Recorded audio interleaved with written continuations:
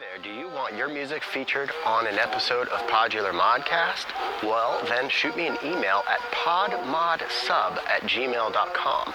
Once again, that is podmodsub@gmail.com. And I know I keep saying this, and here's another episode without a featured artist. I haven't got any submissions.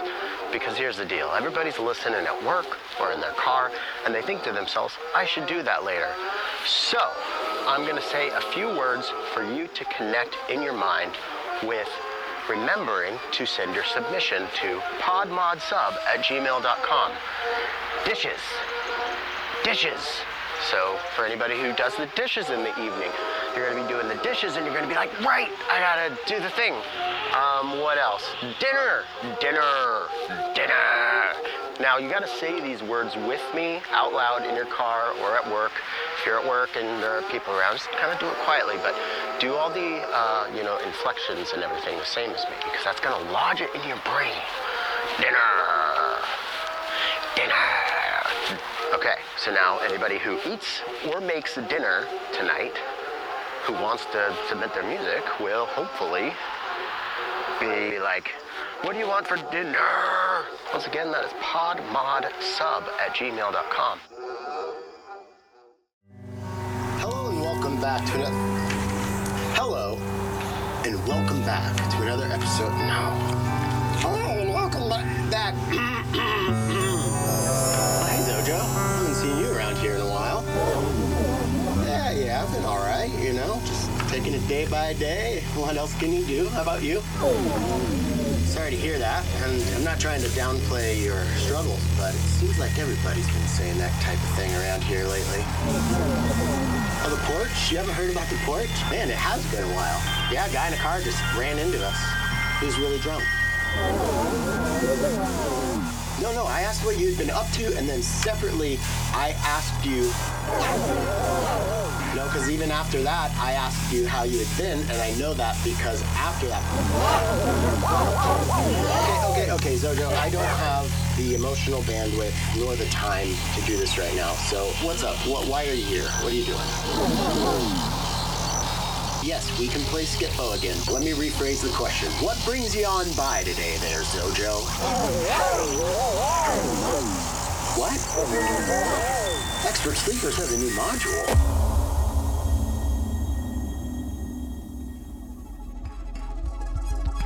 Introducing Otterly. Otterly is an all-analog, multi-LFO module from Expert Sleepers that offers deep and flexible modulation in a compact size. At its core, Otterly delivers 4 LFOs with different speeds derived from a bass frequency control and spread function. Turning the spread knob clockwise expands the difference in speed between the channels, while turning the speed knob increases the bass frequency of the LFO array. This intuitive 2-knob function is a powerful way to create modulation curves which are musically related to one another or mix signals to create a polyrhythmic complex LFO. So if you need modulation sources, Otterly delivers a flexible palette of related waves ready to add movement and texture to any parameter of your patch. With a solid baseline functionality and a handful of quirky tricks, Otterly from Expert Sleepers is sure to get your patch moving and grooving. If you want more information on Otterly, please visit Expert Sleepers online. Link in the show notes.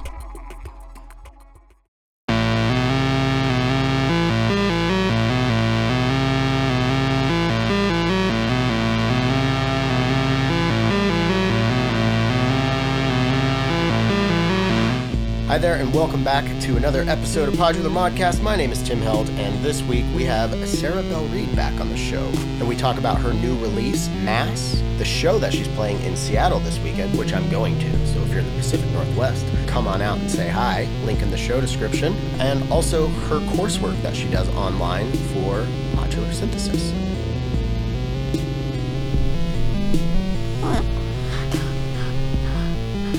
What's up? Last week, Eric from Needham Woodworks and I collaborated on a little jam where he played some bass and then I played some synth lines over it.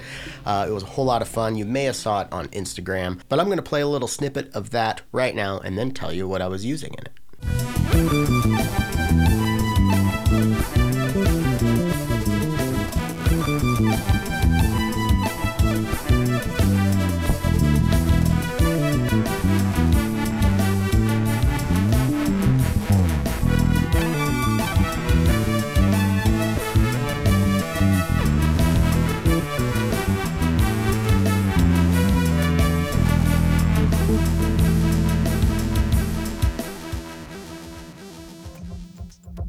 So I was using the Wave Transformer from Earthquaker Devices and the 3-body from Schlappy Engineering as my voices.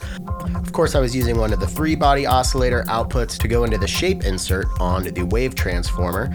And then I'm using the Neo Trinity from Bastel to not only modulate everything that you hear, but also to play the lead line. So I was using the rate knob that was quantized to the key of the song to just jam with. And honestly, it's like probably the most intuitive and easy way I have noodled within the modular environment. And one of the coolest things about noodling with the Neo Trinity is you can record your lead lines and then they'll just repeat, and then you can really quickly erase them. So yeah, I'm just having so much fun with the Wave Transformer and the Neo Trinity from Bastel, along with all sorts of other really cool modules that I've got recently, including the Chord Pilot and the Poly Cinematic from Nobula. But why don't we get into this chat with Sarah?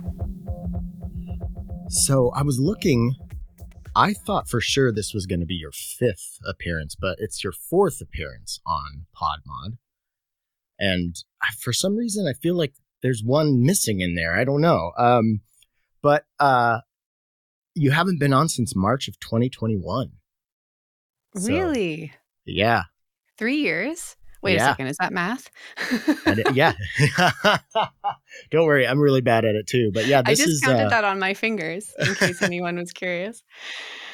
I have to do that all the time. Yeah.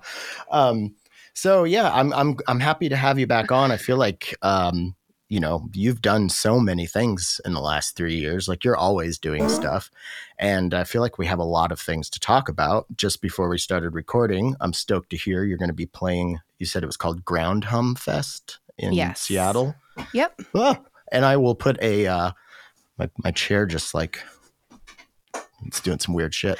The listeners, the people who are not watching are like, what the hell just happened? But yeah, that will be on March 2nd, Saturday, right. March 2nd. And I'll put a link to that in the show description. So hopefully we'll be able to meet up in person, because we've known each other for got to be five years at least. Yeah. You were on early episodes, so we might be getting close to 6 years of knowing each other. And we've collaborated on a number of things, actually. We did what? Let's see. You were on the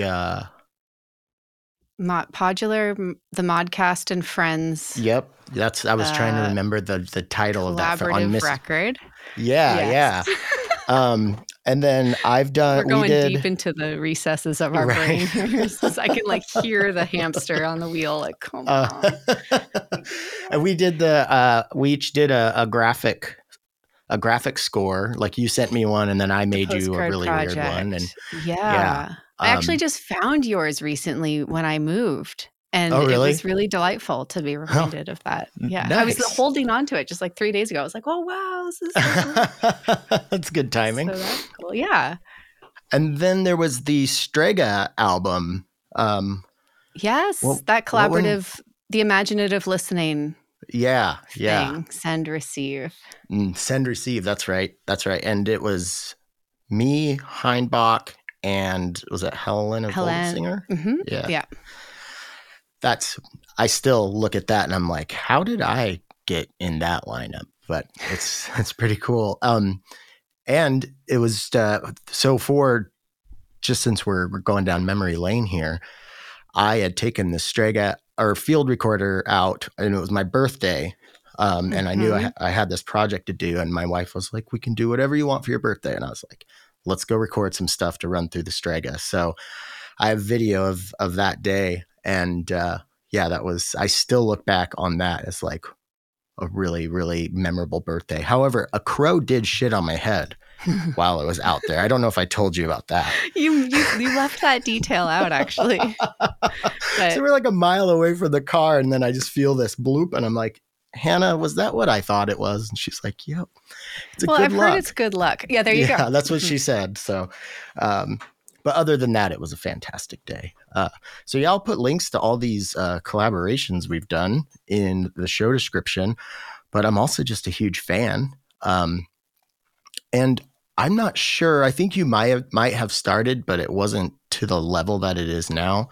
but I definitely want to talk to you about your like your courses that you do, because I see like you're really involved with the people in the courses and you like promote their stuff that you do together. And I just think that's a really, really cool resource for people to have. Sure.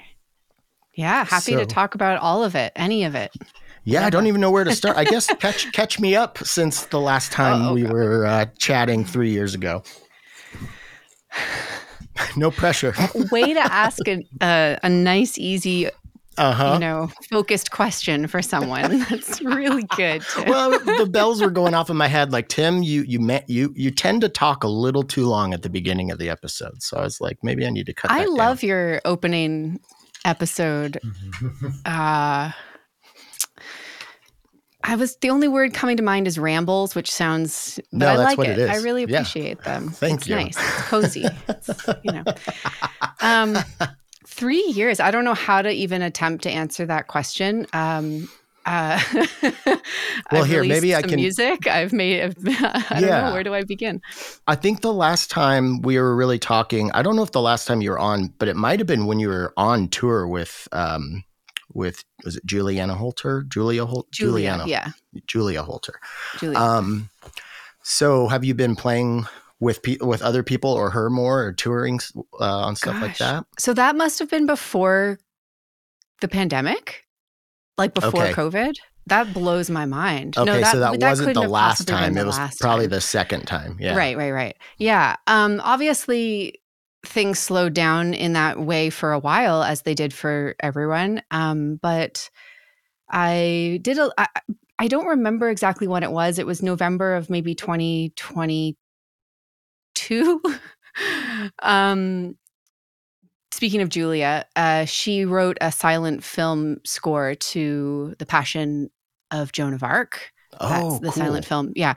With that was scored for her, like a small kind of ensemble of musicians in her band and a very large chorus. And we did it in the UK with Opera North, which is an incredible opera chorus. So that was really fun. And that was one of the first, it was early on kind of reemerging back in doing live performances. Mm-hmm. I had done a couple of solo things prior to then. But that was one of the first, moments of traveling again and playing shows with other people and just being reminded of how special that is. Yeah. So if you were doing stuff with a chorus out there, did you have to go out like a week or two before for rehearsals? Okay. Yeah, we did. Yeah, I think if I remember correctly, I rehearsed for a while with her in LA before going out. Gosh, I don't know if that's true. I don't remember, but we definitely were out there for about a week or a week and a half before, rehearsing with the chorus and putting it all together. It was a lot of fun. All right. And were you doing trumpet or electronics or a combo of both? A combo. Yeah. Okay. Trumpet and electronics. Yep. Nice. And a little bit of voice through trumpet. I've been doing that a little bit more these days.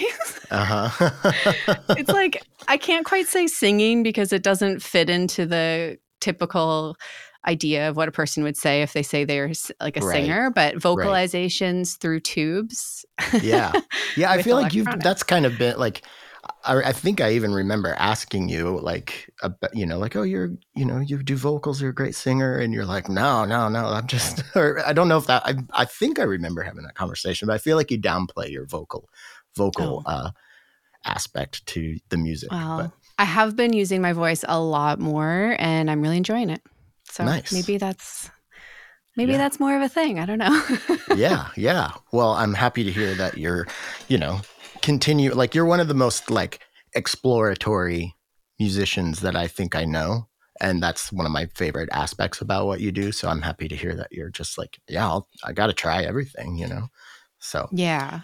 And I'm a big believer in just, it's your voice. Like it's part of you. It's an instrument that is so unique to you. And I think, obviously I have huge respect for like serious trained vocalists who can have such command over their voice. But I think anyone can use their voice as an instrument if they want to. Like that's something that I kind of had to remind myself of early on. I was like, well, I don't have a ton of control over this, but it doesn't mean I can't explore it and make sounds and, Right. you know, But through trumpet playing, you're already got a really good head start on breath control, at least like that's use true. like you're the apparatus of, you know, the Yeah. breathing apparatus. But so did the getting into the teaching the courses thing, was that kind of a COVID, like, I need to do something with my time. I want to interact with people in any way. Is that how that came up or came Ye- about?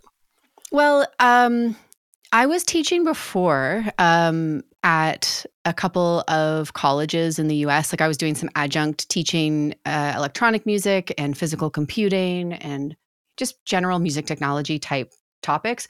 So I knew I loved to teach, and that was something that was already a big part of my life. But I will say that with COVID, you know, it kind of was the thing that pushed me to do it then in that way, Okay. independently Mm-hmm. and online, right? I was like, wow, all of my touring is gone for the next 6 to 12 to, 500 months. And Yeah, I have no idea. right. And I've always wanted to do this. Like this was something I wanted to Mm-hmm. do, was teach independently of an institution, run my own classes, run my own communities like that. So I just thought, yeah, now's the time. Why not? Okay. And how has that experience been? Like, yeah, anything that comes to mind off that question? I mean, because you've been doing it a while, and I can tell people are really into it. Yeah, it's amazing. I mean, it started. I remember when I ran the first cohort of learning sound and synthesis back in August of 2020, and my goal for that cohort was to have my first 30 students, and that seemed like a crazy, impossible, like pie in the sky kind of thing. Um, but I remember that it happened. I enrolled 30 people and was over the moon. And it was like the most incredible class. I'm still in touch with most of the people who are in that original group. And Nice. they're just out doing amazing work and making amazing music. Um, and I'd never really expected that it would, grow into something as big as it has. But it's been more meaningful to me than I can think I could possibly express. Like it kind of makes Yeah. me emotional to just think about it. Mm-hmm. We just actually a couple of days ago, we just welcomed our 1,000th student into What? the learning sound and synthesis like world, which is just unbelievable. And so That is amazing. these are people who are coming in, sometimes with decades of music experience, and they're like learning something new or getting deeper into it. Or at least half, if not more, of the students are like, I don't know anything about music. Wow. I'm um, like I inspect bridges for a living, or I'm a engineer, I'm a computer scientist or whatever. Like they're Right. just people Right. who are doing completely different things, who've always had this curiosity for sound, music, electronics. And yeah, they're at a point in their lives where they're like, this is it. I want to do this now. I want to learn this. And That's I'm so just, cool. I don't know. It makes me feel so happy to be able to play a part in that for people. Yeah, Like it I love fills that. me with just so Well, much giddiness. so you doing that was like it's been an inspiration to me, because I've been kind of on and off trying to develop like my own take on what could I, because I want to, as I'm getting older and as I'm doing this longer, I too find that I think a lot of the most like meaningful experiences that I get out of my artistic pursuits is through some sort of collaboration or Mhm. teaching. I have a teaching background all through college. I teach at an electrical apprenticeship, and so I did teach a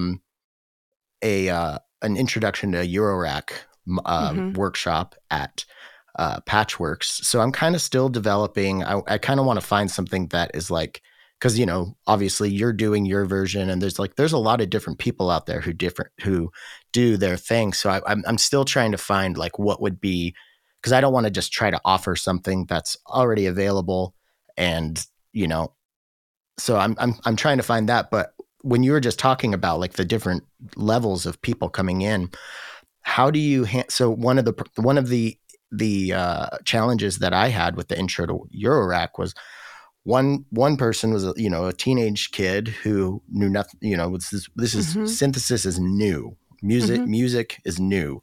And then other people who are doing hardware stuff for longer than I've been a musician, Mm-hmm. So, and it's like, Yeah. okay, well, I'm going to teach you about LFOs. So you're going to be real bored for a while, and it's like, so how do you manage that like discrepancy in different levels of people's understanding?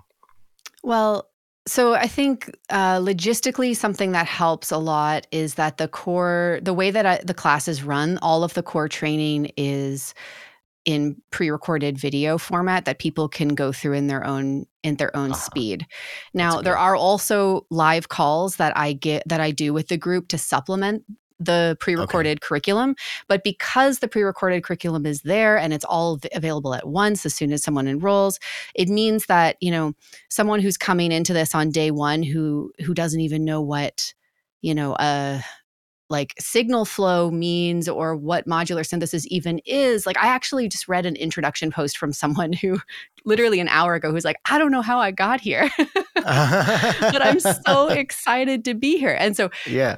those types of people can go from the beginning. They can watch things on half speed if they need to, and they can watch Hmm. it 5 times Hmm. and it's okay. And they don't have to feel that awkwardness of like having to stop the class and say, hey, I'm sorry, but I don't get it. Can you tell me what an oscillator is again? Because I was the student. This is something I always tell my students about is I was the one who didn't get it right away and was too scared to be like, hey, can you say that again? I was the Hmm. one whenever a teacher was like, so does anyone have any questions? I was like, me, but I would never be brave enough to put my hand up. And they'd be like, Yeah. cool, so moving on. Hmm. Yeah, that's So something I always tell my students too. Like, yeah, other like if you're worried what other people think, it does. Like, that's not why you're here. You're here to learn this stuff, right? So exactly. And I can guarantee, I can promise, I've been teaching long enough to know that if one person has a question, at least 12 other people have the question and they're too exactly, scared to ask, or they just don't even know they have the question yet. exactly. Yes, So that is well put there. yeah. Hmm. So that helps those folks. And then the other folks, of course, can kind of, if they wanted to, they could move a bit faster through. But another big thing that we emphasize a lot and that we talk a lot about on the very first call of learning sound and synthesis is this idea of like adopting a beginner's mindset. Hmm. Um, I've had students in the class who have decades of experience and they tour and perform live and make records and they're really serious performers and they come in and they watch a video about waveforms and they're open to finding that little golden nugget of Hmm. knowledge that they didn't have yet, and they find it every time. And I'm Yeah, not saying that I'm like telling them some big new secret, but I might just be saying something they've heard 10 times in a slightly new way, and it exactly. clicks. Yes. Hmm. So that's another really big thing is like, and I think the students in the class are a perfect example of that kind of mindset where they're like, well, you know, I know a fair amount, but I don't know what I don't know. And so I'm going to watch Exactly. these videos again and just Hmm. see what else I can glean from it. That's cool. Yeah, and it's funny. Like, well, and it's not funny. It's just like that makes so much sense. It's such a great idea to make like the prerequisite stuff. And I had even thought of that, like, making like some sort of like not textbook, but some sort of just small text of words and everything, and then send that out early. And I thought maybe I would do some videos like that. So yeah, that's Yeah. good to know that's. I mean, if you're doing it, I personally believe that's the right thing to do. I trust your judgment way more than mine. So thanks for that nugget. You're welcome. So what are the classes like? What is the like what it like layout of it like for those of the listeners who haven't checked it out, who don't know about it? Um, it is. The first thing that comes to my mind whenever anyone asks me that question is kind of like how I feel when you said, "What have you been doing for the last 3 Yeah, years?" yeah. Because it is a very, very, very big and deep class. But basically, I mean, so I think there's 8 modules, and I think Okay. I use the word module to refer. It's almost like a chapter, but each one has, 10 to 20 individual lesson videos and workbooks and all of the things broken down. Um, you start off with a history of synthesis. over 100 years of like, what is up with this? What's up with electronic music? Why modular? Why synthesizers? How did these come to be? Listening to a lot of the early pioneers, both in modular synthesis and also tape music and early electronic music, that blows people's minds because that music's crazy. Yeah. And it's some of my favorite music out there. It's just like, oh my God, it's so crazy. It's funny to think of like the early days of electronic music. Like if you weren't familiar with it, I think what you were imagining in your head and then what you actually hear for me, it was way different. I'm like, this is way darker and like just It's kind bold. of it's and bold it's like and imposing. Gritty. Yeah, totally. And it's that's awesome. like, I love all of that. Yeah, it's totally rad. So, okay, that's cool. Yeah. So that's where we start. And I like to start there because it gives you so much more of a context for things, right? Then when you start to learn how your own instruments work, you know how it fits into like a bigger picture and you know like whose shoulders are you kind of building on, right? That's really nice to kind of acknowledge all of the amazing, brilliant people who've come before us and are building this foundation. Then the second module is all about sound and listening and acoustics and how we hear, how our ears work. And it is basically like a theory primer for the modular synth musician. So it doesn't teach you like traditional music theory, like G major and like major scale, minor scale. It teaches you about like the harmonic series and how frequency works and what that even is and what timbre is and what amplitude is and all of the basic kind of ingredients in a sound and how to analyze sound and how to look at spectrographs and all of that. And the reason why we do that again is so that before you've even picked up an oscillator, you now understand on like a really deep level what makes sound. Why does that sound vibratey or fluttery or pure or stable? Because once you can figure that out, the number one goal that pretty much all my students have when they come in is I want to be able to make the sounds in my imagination. That's what they say. I want to be able to hear something and build it on a synth. And learning the tools is only part of that. Like such a big part of it is being able to hear and listen to a sound deeply enough that you can be like, ooh, yeah, that's not just a tone. That's like a kind of buzzy tone with a little bit of a high frequency that comes and goes. And if you listen really closely, there's this like subtone underneath, right? But that takes practice. Totally. And you kind of need to know the vocabulary and everything. So that's the second part. And then from there, we get into the actual synthesis, like how to. So then there's, a whole bunch of modules that are dedicated to, as you can imagine, that's a big part of the program, like how to build sound. So oscillators, waveforms, noise, VCAs, all the stuff that comes with working with sound, making complex timbres. And then, of course, modulation and control voltage. How do we move it? How do we shape it? LFOs, sequencers, clocks, envelopes, sample and holds, the whole smorgasbord. And then from there, progressing into more and more like, now you have these tools, so let's talk about how to use them in your own way from scratch. So little by little, the step-by-step demos turn into guidelines for people to kind of take these ideas and build your own patches from scratch and how to troubleshoot problems that come up along the way in that sense. And then modules like 5 and 6 are focused more on strategies for composition with synthesizers. So that covers a whole gamut of things, but some of the things that are really popular that people love are generative patching techniques, improvisation. So both putting together an instrument that's focused on improvisation and like building patches and interaction that work well in an improvisatory setting.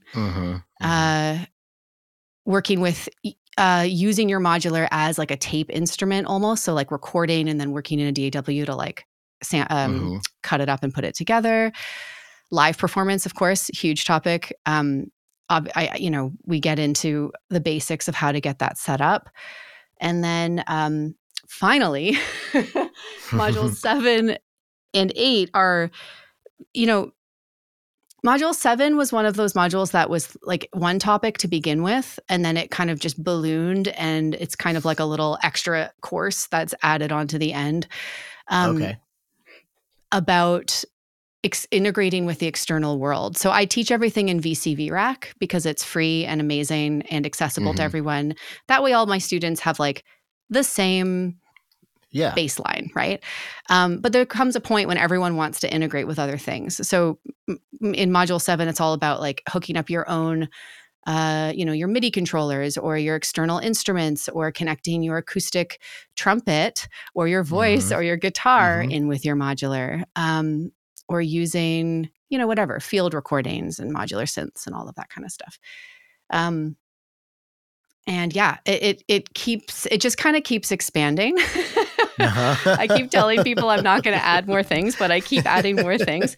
I put in the last cohort, I added a drum synthesis mini course, which is like a little Okay, cool. intensive 6-part training on making, kick drums and hi-hats and snare sounds and like crazy buchla bongos and glitchy drums Hmm. and all of that. Yeah. So that was way I too long of an answer, I think. I'm No, sorry if that that was was too much. fantastic. Okay. No, I love that you do like the actual like physics side of sound, because at the electrical apprenticeship that I teach at, one of the classes I do is it's called sound distribution, because as low voltage electricians, oftentimes you'll do AV installs for places or whatever. But luckily for me, the first 3 days of the class, the first night is just like talking about compression and rarefaction and transduction from physical to electrical energy, and being like, look, a microphone and a speaker are actually the same exact Mm-hmm. thing. And they're just, you just do the wiring a little differently, and your eardrum is actually just like the diaphragm on the microphone. And like, having taught that now for like 4 or 5 years, it's amazing how much teaching the same lesson I get better at it. I actually start to understand what I'm teaching more, and it is applied to my approach to synthesis like intensely. So Right. now, like when I was building out that's part of this course that I'm trying to like imagine and build out, is like, how much of this do I want to incorporate? And I just keep going back to, I think it is incredibly important, Yeah. because especially if like you were talking with amplitude, frequency, and everything, like if you understand what amplitude is and what frequency is, like you really get the difference between what they are and what those things are talking about, like you will understand effects better. You will understand, like, okay, Yeah. now I understand what a filter is. And yeah, so I Exactly. think that's super. And just being like, an LFO and a VCO, well, that O is the same thing, just one. So teaching, like, we hear from 20 to 20K hertz, so Yeah, like, exactly, exactly. um, super Uh, important. So I'm stoked to hear you're doing that. yeah. Because I I'm think that really also just allows you to imagine. It opens your imagination more, I think. exactly. Yes. Yeah, I'm such a big fan of not just teaching like what or how, but why, like Hmm. why do our ears hear the way that we do? And like why does a panner work the way that we do? Another approach that I take whenever I introduce a tool, um, like a panner. A panner is actually a great example, or different effects like a flanger versus a chorus or something, Hmm. um, or a delay versus a reverb. I always like to show, here's the module that moves your sound. Here's like a pan module you can use to move sound from left to right. But did you ever think about the fact that what panning actually is just like rebalancing the loudness of the sound, in the left or right speakers relative to one Hmm. another? So let's Right. play with some different ways without using a pan module to create really cool stereo image effects. So let's Hmm. use 2 filters and let's roll frequencies off and left and right. And like, lo and behold, it's moving across the Yeah. stereo field. Or let's use 2 delays and modulate them ever so slightly so that when one comes up, the other goes down in the left and right ear. Hmm. Um, and then you get into, just different cool binaural techniques and things like that. But once you learn, like, oh, dang, I can I can make my sound pan without a panner, or I can make a bandpass filter by combining a low pass filter and a high pass filter together in a clever way. Then you have, like you said, your imagination is wide open. You're like, well, what else can I do? Mm-hmm. And the other thing that it really does is it helps people realize that, like, they're not limited to the stuff they have. It's not all about, well, I can't pan until I have the cool new panning module. Mm-hmm, It's like, well, let me use the tools that I do have in a clever way and get more out of them than is written on the panel. Does that make sense? Yeah. Absolutely. Absolutely. Yeah. Do you, now I'm just going to get really, really nerdy, but like, do you cover like things like, the Fletcher-Munson equal loudness contours curve and stuff like that? Do you get like super nitty gritty with it? I love just saying that string of words, and especially to like one of the few people that I know that probably knows exactly what I'm talking about. I'm just gonna say yes. Yes, we go there. Okay. It's pretty silly. It's not silly. It's wonderful. What am I saying? It's great. It's amazing. But yeah, it's a very nerdy. It's a very nerdy class. And I will say that the nerdier and more nitty gritty into things I get, the giddier that I tend to get about teaching them. Same I mean, did you see the gleam in my eye when I said Fletcher Munson equally? Yeah. I think, knowledge is just, it's just a gateway to more creativity, right? Not to sound like a total cornball, but yeah, I believe that. So. I do too, and it's funny because, like, as a kid who got into guitar and punk rock and alternative rock, grunge, and all that stuff, there was this like, there was always this like lore of like, yeah, this person's self-taught. They don't know anything about music. They're just like, they just do this, and it's like, if somebody writes music and it's listen toable by other people, like it's like, yeah, they can't tell you maybe what they're doing in music theory terms, but like they obviously understand it because like the song is in the same key. And there was always this, I'm feel very lucky to have shed this early, but not as early as I would have liked, but people think that if you learn theory, it's going to take away your creativity, or learn like how things work. It's going to like, and it's like, it's only going to just make your toolkit more broad. Like your brain is going to be like, you're still going to have the same, we're always changing, but like that, it's only going to be positive, learn the rules and then break them. Cause learn the rules and break them. Yep. Yeah. I say that all the time. And also, there's another side to what you just said that's been something I've been really thinking a lot about lately, which is that there's I remember when I was first learning modular synths in particular, I had kind of heard some of this belief or some of this idea that like, the best music is made by people who are self-taught, and I don't know where it's not something that I think amazing music is made by people who are self-taught, and amazing music is made by people who have teachers in training. So it's not about how you learn, but I really did kind of subscribe to this belief for a while. Mm-hmm. And the effect that it had on me was needless. I was needlessly hard on myself. Like I was like, well, if I'm supposed to be able to be self-taught on this instrument, if that's like the legit way to learn a modular is just to somehow plug it in and intuit my way around, then clearly I'm too stupid for this, because that's not working. Like, let me tell you, I couldn't even I couldn't even figure out how to turn it on at first. Mm-hmm. I mean, how much time did you spend putting a VCO into an envelope? Oh my God. The envelope into the VCO. Like I did that. I was like, wait a minute, this isn't working. So many. Yeah.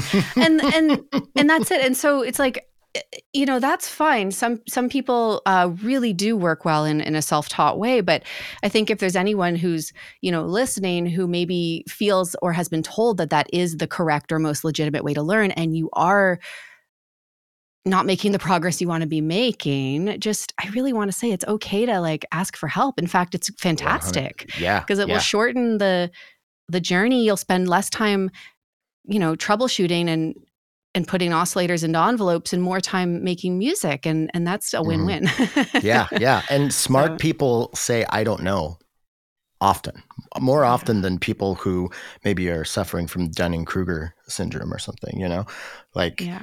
so, Yeah. I wish I had embraced that earlier. It took me a long time to kind of get yeah. over the fear of being a beginner without any clue what I was doing. But as soon as I Mhm. embraced it and I was like, okay, hey, I don't know what I'm doing. Who wants to help? I Yeah. Yeah. realized there are people out there who want to help. Well, there's like, this is just me personally, and I know, I know I'm not alone in this, but I think there's also a part of you, like, there were two kind of self-defense mechanisms built into this approach that I had of like, one, if you do something great, then people will say, hey, that great thing this great person did, um, Mhm. that's just their genius because they didn't learn how to do that.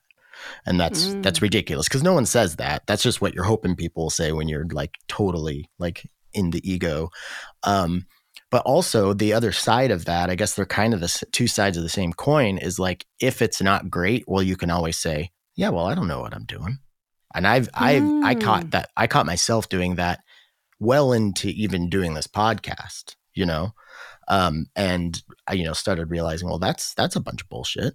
That's Interesting. bullshit that I'm making, for myself. So yeah, I've over the last like year and a half really have like been, trying to learn more about music theory and everything. And I'm writing more interesting. I'm actually being able to do on guitar what I've wanted to do. I've always like the mechanical side of guitar I've been good at for a long time, but now it's like, okay, I'm finally Yeah. making the sounds that I've been after that predate my interest in modular and everything. So it's like, That's yeah, awesome. Good for learn you. this stuff. Yeah, I'm Yeah. stoked. That's Um, awesome. One of my students said that the fastest way, what was it? It was so good. I don't want to butcher the quote, but it was something like the fastest way to get good at something is to be really good at being bad at something at yeah. first, or something. It was something along those lines, and I was just like, yeah, heck yeah, that's awesome. I love hmm that. We're Yeah, all gonna something suck along at it at those lines. first. Yeah. And I think a lot of people, because, getting into stuff like this, especially modular, because it's so intimidating looking from the outside, it is a complicated instrument. Let's not Yeah, say it totally. isn't, but it's also, it's not as complicated as it looks or sounds when you hear people talking about it when you don't know anything yet. But like, it Right. just builds on itself. And to everybody out there listening who wants to make stuff, but they're like, I know it's going to be bad.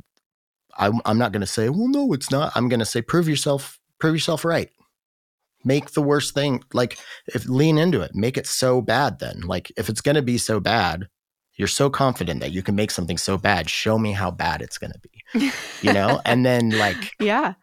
I think that, because it's just, perspectives, like just looking, you're on top of a hill looking that way, well, there's a view, turn 180 degrees around and you got a different view, Yeah. and Exactly um right. The only thing that will ever guarantee that you won't make good music is not trying.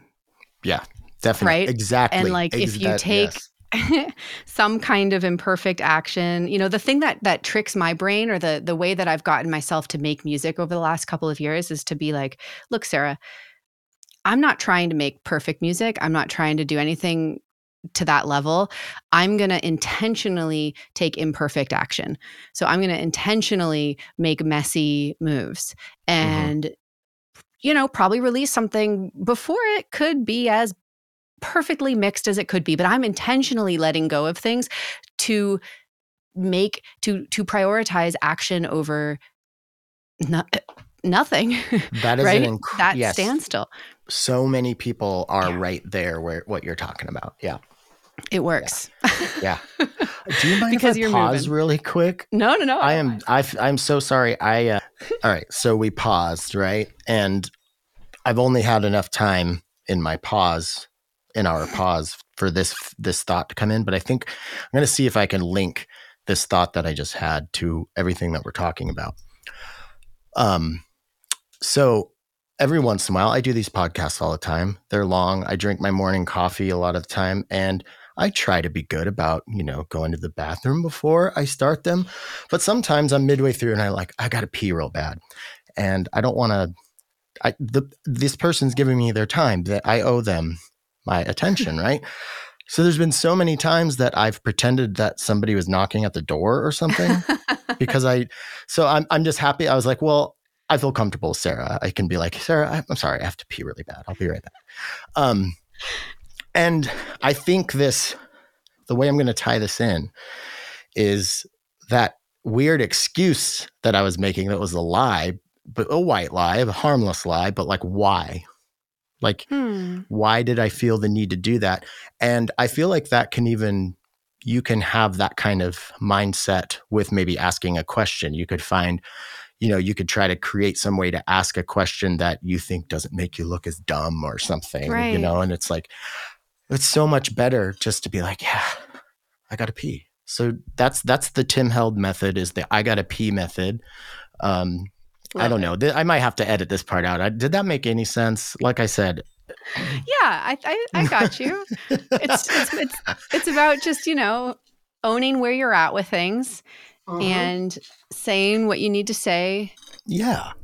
As opposed to, making up some kind of, I get it. You're probably in a better place now than you were a couple. Yes. There you go. Yeah, because we're also this always happens when I have friends returning to the show, but it flies by. So we're 40 minutes in, and we haven't really got to the thing that we decided, hey, we should get together and talk because this thing's happening. But before we get to that, I just want one more question about the class, like, or the coursework. So is there something that kind of at the end, everybody produces a song or does something? Is there kind of like an end project or anything like that? There are so many different ways I can answer this question. There's not one end project. There are, after every single module, there are workbooks that have a whole bunch of different little exercises, creative exercises, technical exercises, written prompts for like kind of unpacking your own creative ideas and putting them into action.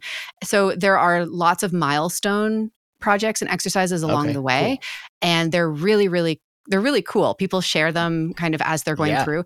The other thing, though, that I'll say that's a little more of like a culmination type thing, we have, in addition to the course material, there is an honestly amazing community. And yes, I am biased because it's a community that I have poured my heart and soul into, but it is just the coolest corner of the internet. And there are people in it. When you become a learning sound and synthesis student, you have lifetime access to the course and the community. So what that means is that there are people from that first inaugural 2020 cohort who are still hanging out and still sharing ideas and still collaborating with the people who just enrolled yesterday. And it makes for this beautiful, rich community. We do community events because it's such a fun group of people. We do all kinds of hangs. So we have open mics where people can come and play, their music on Zoom. And a lot of people have had their first performances that way. People come and do like patch demos. So they'll walk the group through their favorite cool patch that they just discovered or just made. Cool. We do like listening parties so people can share their music. We do just like games, Zoom games where people kind of patch together. A bunch of students self-organized last cohort and made a learning sound and synthesis radio station where they were all doing these really amazing kind of transmission-based pieces where they were like choose your favorite historical electronic musician and make something inspired by them. And then let's edit them all together and mix them all together and make a big piece and put it on an internet radio. And so honestly, that is awesome. Yeah, it just blows my mind to see. And the best is yet to come, as I like to say, because with every group, it just gets even more vibrant and creative and supportive. That's so cool. It's a special place. And how many times, so how long is the course? So how many happen like in a year, say? Two per year. 2 per year. Okay. Yeah. In terms of how long is the course, that question is a bit funny because, again, there's this whole lifetime access thing, and it's really, the emphasis is on doing it at your speed. So some people go through the whole class in 3 to 4 months. I think that would be the fastest you would go through it. Some people take 3 years, and it really doesn't matter what speed you go at. But I technically run, like, I open it for enrollment twice a year. Okay. If that makes Right sense. on. So, yeah. Totally. Very cool. Well, I imagine there are a lot of people listening out there who have taken interest. So I hope they follow through on that interest. Yeah, go check this out. So let's talk about Mass before we get into, is it Mass 2? Can you give us like a brief outline of the original project? The original project, sure. So 2021 Mass is, I think, when that, I just said that sentence in the wrong order, but let me try it again. So aren't brains fascinating? They're weird. Yeah. So that was me patching the oscillator into the envelope. I don't know what just happened. Well, I could have edited that out, but now you just made a really good joke, so I got to leave it in. I'm going to rewind. Okay. So the original Mass EP was a 3-track EP that I made in 2021. And the idea behind it, or the kind of origin behind it, I guess, I was moving across the country. All of my stuff was in storage. I had a microphone. I had this microphone. I had my flugelhorn, which people who know me know that instrument is basically with me all the time. It's like right here. It's just such a cool thing. And a little audio interface. And then I also had the Strega, the Make Noise Strega, because it was getting released like right around that time. So I was that was gonna the say, one. I think Mass and Send Receive were pretty close in release date. Yeah, exactly. And I had that instrument because it was kind of getting ready to be released. And so it was one of the ones that I had kind of with me in my suitcase. And I had this idea of, well, first of all, I was really enjoying the simplicity of this setup. Like, I was just finding so many amazing sounds and just loving it. But then I also was like, what would it be like? Is it possible to make an album in a short period of time? Question mark. For me, up until that point in my life, it was not possible. My first album was like years and years in the making. And I just was like, I don't know, maybe. And let's see what happens if we just try to make music and release an album and do the whole thing in like a month or 2. And so that's it was really gratifying and challenging, but amazing. So that was where that project started. And it was a digital EP that had 3 tracks on it. And they were really inspired by old tape music, which we've been talking about a lot already in this conversation. Some of the sounds that I was hearing, like Elsa Marie Pade make, like early old electronic music, or Daphne Oram, some of her scarier music. Yeah, she's got some scary stuff. She does. It's so cool. And like all of this, these crazy sort of almost horror inspired kind of, but beautiful, noisy sound worlds. Yeah. So that's where it started. And then it was a really fun album to put together. And then a couple of years later, maybe a year and a half later, a really great and creative record label based in Monterrey, Mexico, Aurora Central Records, reached out to me, and they expressed interest in doing the first physical release of Mass. And I really love what they're doing, because they're all about small imprints and, doing things that are just very like artifact focused. So they'll kind of do whatever you want to create, 5 of these and 10 of those. And I love that kind of vibe. I want to look their stuff up. That sounds amazing. Yeah, they've released they're doing a lot of like Merzbow reissues and just a lot of really cool stuff. Definitely worth checking out. And so then we started talking about it, and we had the idea like, well, why don't we expand the project and make it a full-length album instead of just re-releasing the exact same EP? Like, let's turn it into something new. And that's what we did. So okay, cool. Yeah. So did you make new tracks with the same setup? Yes, slightly different, Okay. I guess. Uh-huh. But it's still Strega is the main instrument. There's two new tracks. Um, Vessel and Sublimate are the two new tracks added on, and one of them was made in a fifth order ambisonic dome at Arizona State University, which was just an incredible experience. I don't even know what that means. I have to look that up, but continue. Frantic Googling. Well, I can tell you what it means if you want. Well, I got to see a picture of it while you're talking about it. So, okay, yeah. I mean, an ambisonic ambisonic, dome. like a dome, an ambisonic dome is just like a dome, the kind that you would see at I don't know, like Burning Man or something, but it's just like Oh, I big, see. Yeah, yeah. big enough for like an audience of people to be inside. And instead of like cool, trippy LED lights, you have like speakers, all around it, so that you have a three-dimensional sound field that you're working in, where your sounds can move left to right, forward, backward, and also up and all around you and over your head. Oh my God, that's And the amazing. order part, like fifth order, third order, just refers to sort of the array of speakers, or the number of speakers that you're working Gotcha. with. Okay. So fifth order is pretty high. I don't remember the exact number of speakers, but it was a lot. It was a So this is mind-boggling still in number. stereo, or is this like in quad? It is in stereo. The Okay. album so it was composed in the dome, and there's an ambisonic version of it that I haven't released yet, but it has sort of traveled around to different ambisonic spaces Oh, cool. for playback, as a fixed media piece.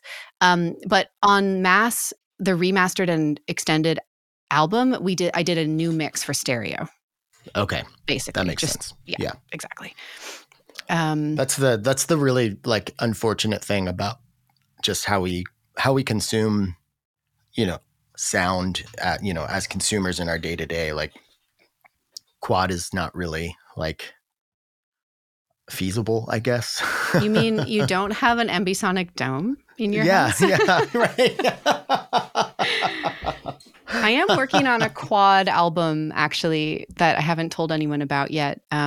But so I'm crossing that bridge. I'm working that out right now, like Okay, very how cool. to release music in quad, and also maybe do it justice in stereo as well. I'm just trying to Mhm. decide how to do all that. It's interesting and Yeah, that's something I've complicated. been meaning to look. Speaking of like learning, I haven't taken our advice that we've been giving throughout this podcast yet to figure this out, but I know you can, just through like EQing and panning, like get a more, like Yeah, the illusion that something sounds like it's not just to the left, but kind of to the left and behind you or something. totally. I need to And look there that are a up lot of because great plugins that can really help with that kind of right. stuff as well. But But anyway, yeah, so that was one track on the album, and then the other one I just made in my studio, not in Okay. a dome. Um, and they all feature the same sound world, household objects amplified through and re-amplified through Strega, things like little plastic ratchets and chattering teeth. It's off camera, but I have a shelf here in my studio that has like a bunch of little squeaky rubber ducks and plastic teeth and little ratchets that you get in like a like a Kinder egg surprise, like just like little Yeah. toys, like little things Oh like my that. God.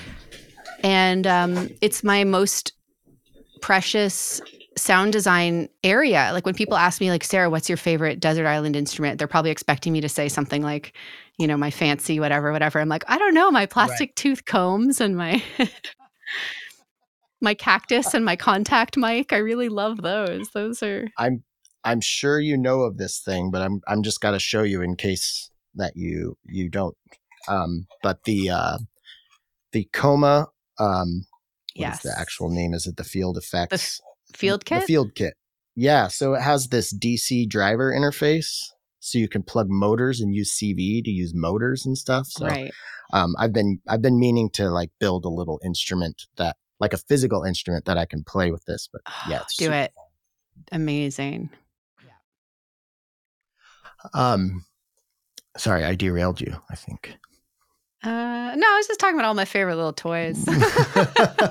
Well, not like I know, like, because both of us were part of like the promotional rolling out of Strega. So obviously, I don't even know. I feel like I probably don't have to qualify this, but yes, we were working with Make Noise to help promote this new thing, but the Strega is that's been years now. It is still like never Yeah. not part of my system. And yeah, it's cool to hear that you're still like, because I remember you and I talking about it just back and forth, before, not publicly or anything, just like because no one, like 4 people had it, and we were just like wanted to talk about it. But we were both pretty enamored with it when we got it, and so I guess, can you speak to that a little more? Like, obviously, you're still using it a whole lot, but oh yeah, all the time. Yeah, I mean, it's just gosh, I mean, where do I even begin? I mean, it just sounds so crazy. It's like, when I first got it, I remember when I first got it and I first listened to the delay, I actually didn't like it. I talked about this a little bit publicly as well, because it was so noisy and colorful and characterful, and I was like used to using pretty clean delays. This is not a clean delay. It's like hissy and Not at hazy all. and murky and like Yeah. warbly and really weird. And then I started to realize that what I realized I was doing was I was like imposing this idea of like what a delay should be onto this thing, which was its own instrument with its own voice. And then as soon as I started to realize that and be like, okay, Strega, show me what you got. Like, what are you all about? I was reminded of, there's this David Tudor quote that I'm always bringing up because I just think it's so lovely. From an interview he did where he was talking about how instead of trying to push himself onto an instrument and control an instrument, he will approach them and kind of see like, what does the instrument want me to hear? And I just think that's a really beautiful way of approaching, especially a modular synth, which is so unpredictable, no matter what, even if you've been using it for decades, right? There's always like a surprise. And then one that's designed to be so, kind of. Right, Like, which the Strega is. I think so. Yeah, I think it's designed to be a little bit, the controls are kind of obfuscated. They don't use the most obvious or clear language to say this is an oscillator. It's like, no, they're using different words, and I think they're doing that on purpose. It creates a little bit of a sense of whimsy and like mystery. So I just stopped approaching it like it was supposed to do something, and I started to like self-patch it and create all these gnarly feedback loops, and I started to run all of these crazy weird sounds into it, and that's when it came alive. And that's how I use it predominantly. I actually don't often use the oscillator. It's a fine oscillator, but I use the external input. I use it as like a feedback machine, or inside of a larger feedback loop, like with other pedals and other instruments. And I use it to re-amplify sound. And I think it's just got so much character. That's been a huge, because it has the external audio input and then it has the envelope follower on it. That's like how I mostly use it. I've recently, because that oscillator with the Strega tones, like it's funny because that delay, especially when you start getting into the really slow speeds, and you have your like the absorb up and everything, like it's one of those instruments that like that sound is a Strega sound. Like, oh, for sure. I've never heard anything else that sounds like it. And then kind of the same with the oscillator. Like Tony Rolando sent me now this is like his 3rd most recent album, but there was just this part where I was just like, this is so clearly like the Strega being Strega in such an amazing way.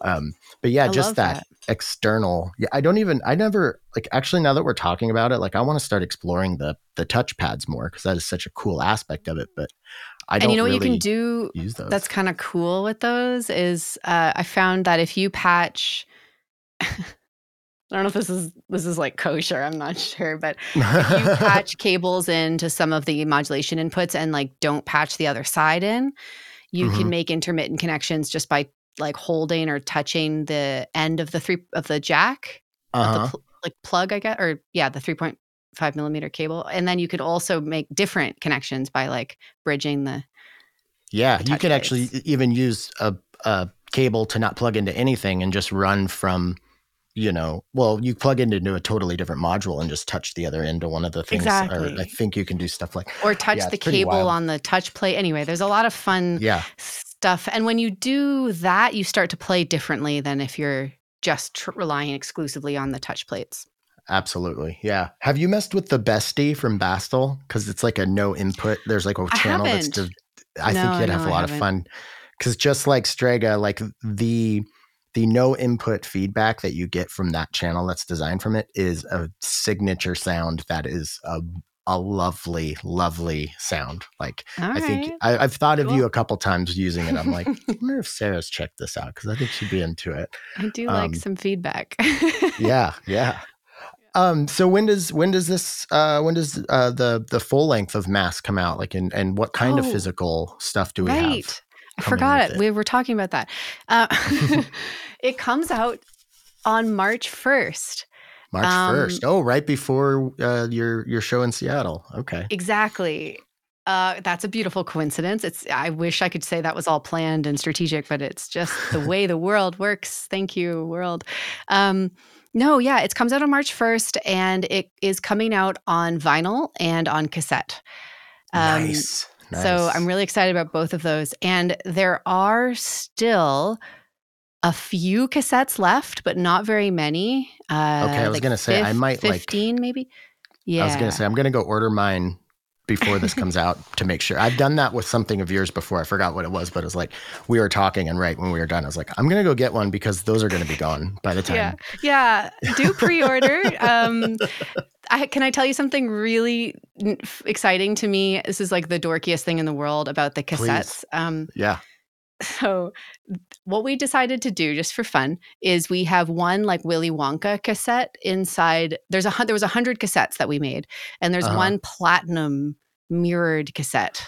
And I'm calling it What? the Willy Wonka cassette because whoever gets it, it hasn't been claimed yet. We don't know Uh-huh. if it's been sent out. I'm not sure. But whoever gets the mirrored Willy Wonka cassette is going to get a test pressing for free. And there's only Oh, like, I cool. think 5 of those that exist. I have one, the label has one, and the label sells a couple of test pressings to help fund future projects. But there's Right. one That that we're makes going to give sense. away and an original graphic score that I'm going to create Oh, for cool. the person who finds it. So basically, if you're listening to Nice. this and you ordered a tape and yours was like really shiny and has a mirrored finish, it means you got the Willy Wonka tape. Yeah. Oh, So that's send me so a cool. message and let me know, or send the label a message so I we love can. that. All right. Well, I mean, we're over an hour, and I feel like we did it. But if you feel like, well, maybe we didn't fully do it, was there anything you want to scream from the modular mountaintops? Oh my gosh. Um,